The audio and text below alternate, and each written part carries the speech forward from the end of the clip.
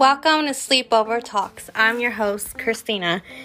I am just going to give you a little bit information, what's going to go on with the podcast. I'm so excited to be able to come back after being away for such a long time.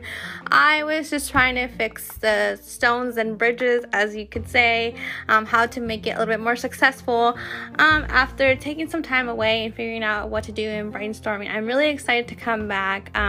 Starting Wednesdays, I will be releasing my episodes, so they'll be released Wednesday, 12 a.m. Pacific Standard Time.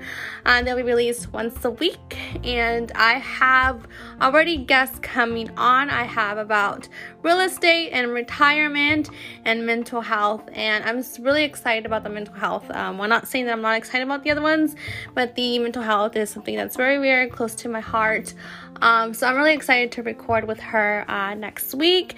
I really love just having this podcast and sharing these stories with you because I think it's really important to be able to connect with one another and being open and just being vulnerable with each other. I think that's what makes us connect with people, is sharing that intimacy, even though it can be scary, but it's something that we definitely need, what we need to do with ourselves. But yeah, I'm just really excited to be able to come back, and I hope you guys are able to listen as well and are excited as well with my journey.